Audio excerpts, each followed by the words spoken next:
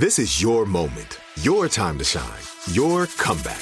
You're ready for the next step in your career, and you want an education employers respect. So you're not just going back to school, you're coming back with Purdue Global.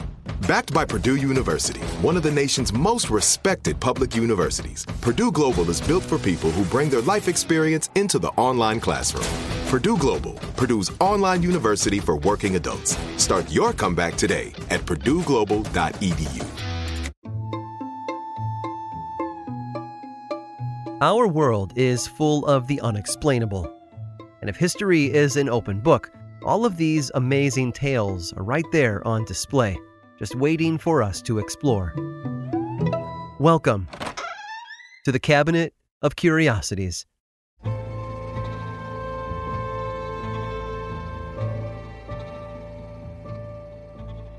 Ernest Hemingway described bullfighting as the only art in which the artist is in danger of death and in which the degree of brilliance in the performance is left to the fighter's honor.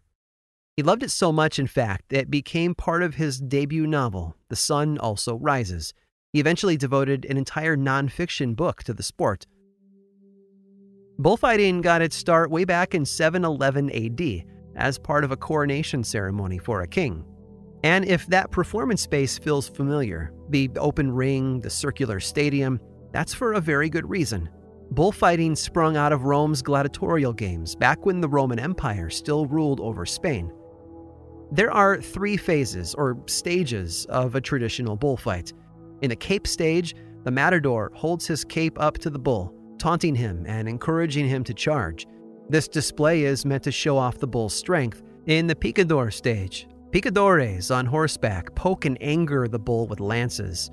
Once the bull has been properly amped up, banderilleros run on foot and stick the bull with colored darts. The final stage is the killing stage. That's when the bull, weakened by all the previous action, is forced into its final battle with the matador. If the matador does his job successfully, it's over for the bull in a matter of moments, and the ring is cleared for the next contender. All in all, it's a violent and cruel sport, but one deeply rooted in Spanish history. Over the years, some bullfighters have emerged as celebrities known all over the world. Manolete became a household name thanks in part to both Hemingway and Orson Welles, the latter of whom befriended the young fighter and spoke highly of his skills at Hollywood dinner parties. After Manolete's death in 1947, Luis Miguel Dominguín rose to become a champion unlike anyone the sport had ever seen, often referred to as the best bullfighter of the 20th century. And men continue to dominate bullfighting even today, though women have made it to the forefront on occasion. Conchita Citron, born in 1922, became one of the most famous bullfighters in the world. However, it was a female bullfighter known only as La Reverte who made the biggest splash at the turn of the century. She had found only modest success in the ring as a novelty. Women at the time weren't often welcome in bullfighting circles, as they were considered to be too delicate for such a dangerous sport. However, La Reverte had no trouble keeping up with the men. Audiences loved her. She became an inspiration for little girls who wanted to chart different paths than that had been planned for them. And unsurprisingly, some men had a problem with that. If La Reverte wouldn't leave bullfighting behind, then they would find a way to take bullfighting away from her. And that's exactly what they did. In 1908, 7 years after her career had taken off, the Spanish government passed a law banning women from the sport. They cited the idea of women fighting bulls as immoral. La Reverte didn't seem to mind, though. She had a backup plan, and a secret, one that no one else knew. During her last fight, after she had teased and pierced her final bull, La Reverte shocked the crowd by ripping off her wig and fake assets, revealing her true identity to be that of a man named Agustin Rodriguez. The audience went wild, and not in a good way. Rather than embrace Agustin and root for him, they turned on him. The way they'd seen it, they'd been defrauded for 7 years by a man pretending to be a woman. His career never recovered, and Agustin retired to Mallorca, where he eventually died in obscurity. Fortunately, the laws were reversed years later, and women eventually returned to the ring. And the best part? None of them had to wear a wig to get in.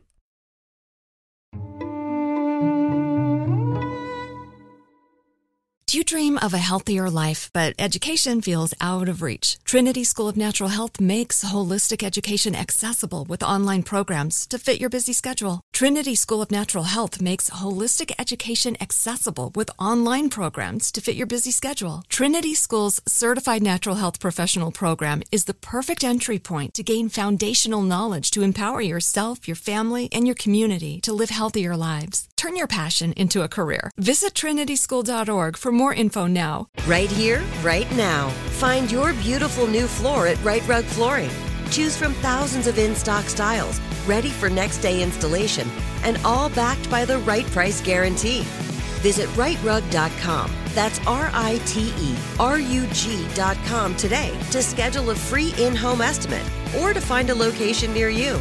24-month financing is available with approved credit. For 90 years, we've been right here, right now. Right Rug Flooring. This episode is sponsored by Intuit. Here's a story for you. Once upon a time, a young woman was haunted by the ghosts of bad financial decisions, with credit card debt and an empty savings account looming over her every day. When she tried to ignore these ghosts, they only grew bigger and scarier, and these ghosts of her bad financial decisions were stopping her from living her best life. So she decided to face them head on and take control of her finances with help from Intuit. Intuit helps you face your financial fears with confidence through products like TurboTax, Credit Karma, QuickBooks, and MailChimp.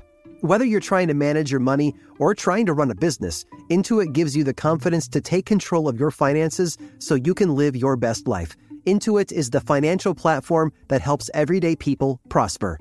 Intuit has helped 100 million people live their best financial lives. Visit Intuit.com, INTUIT.com, to start living yours. Let's get into it.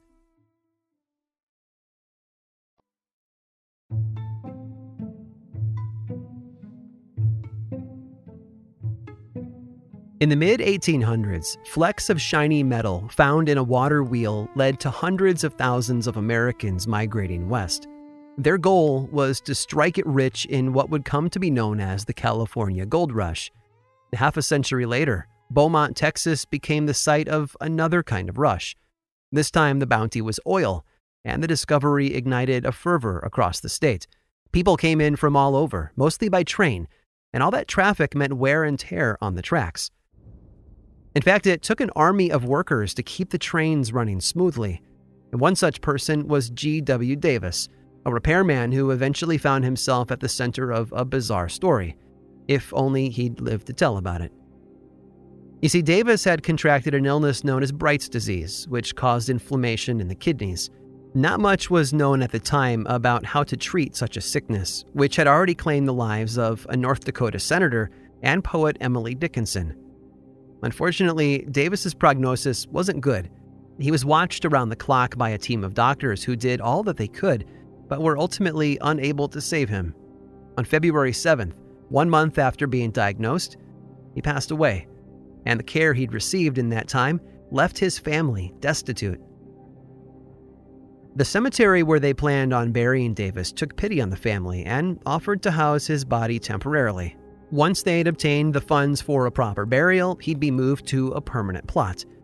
Weeks passed by as Davis's family scrimped and saved, and when they were finally ready, they asked the cemetery to move the corpse.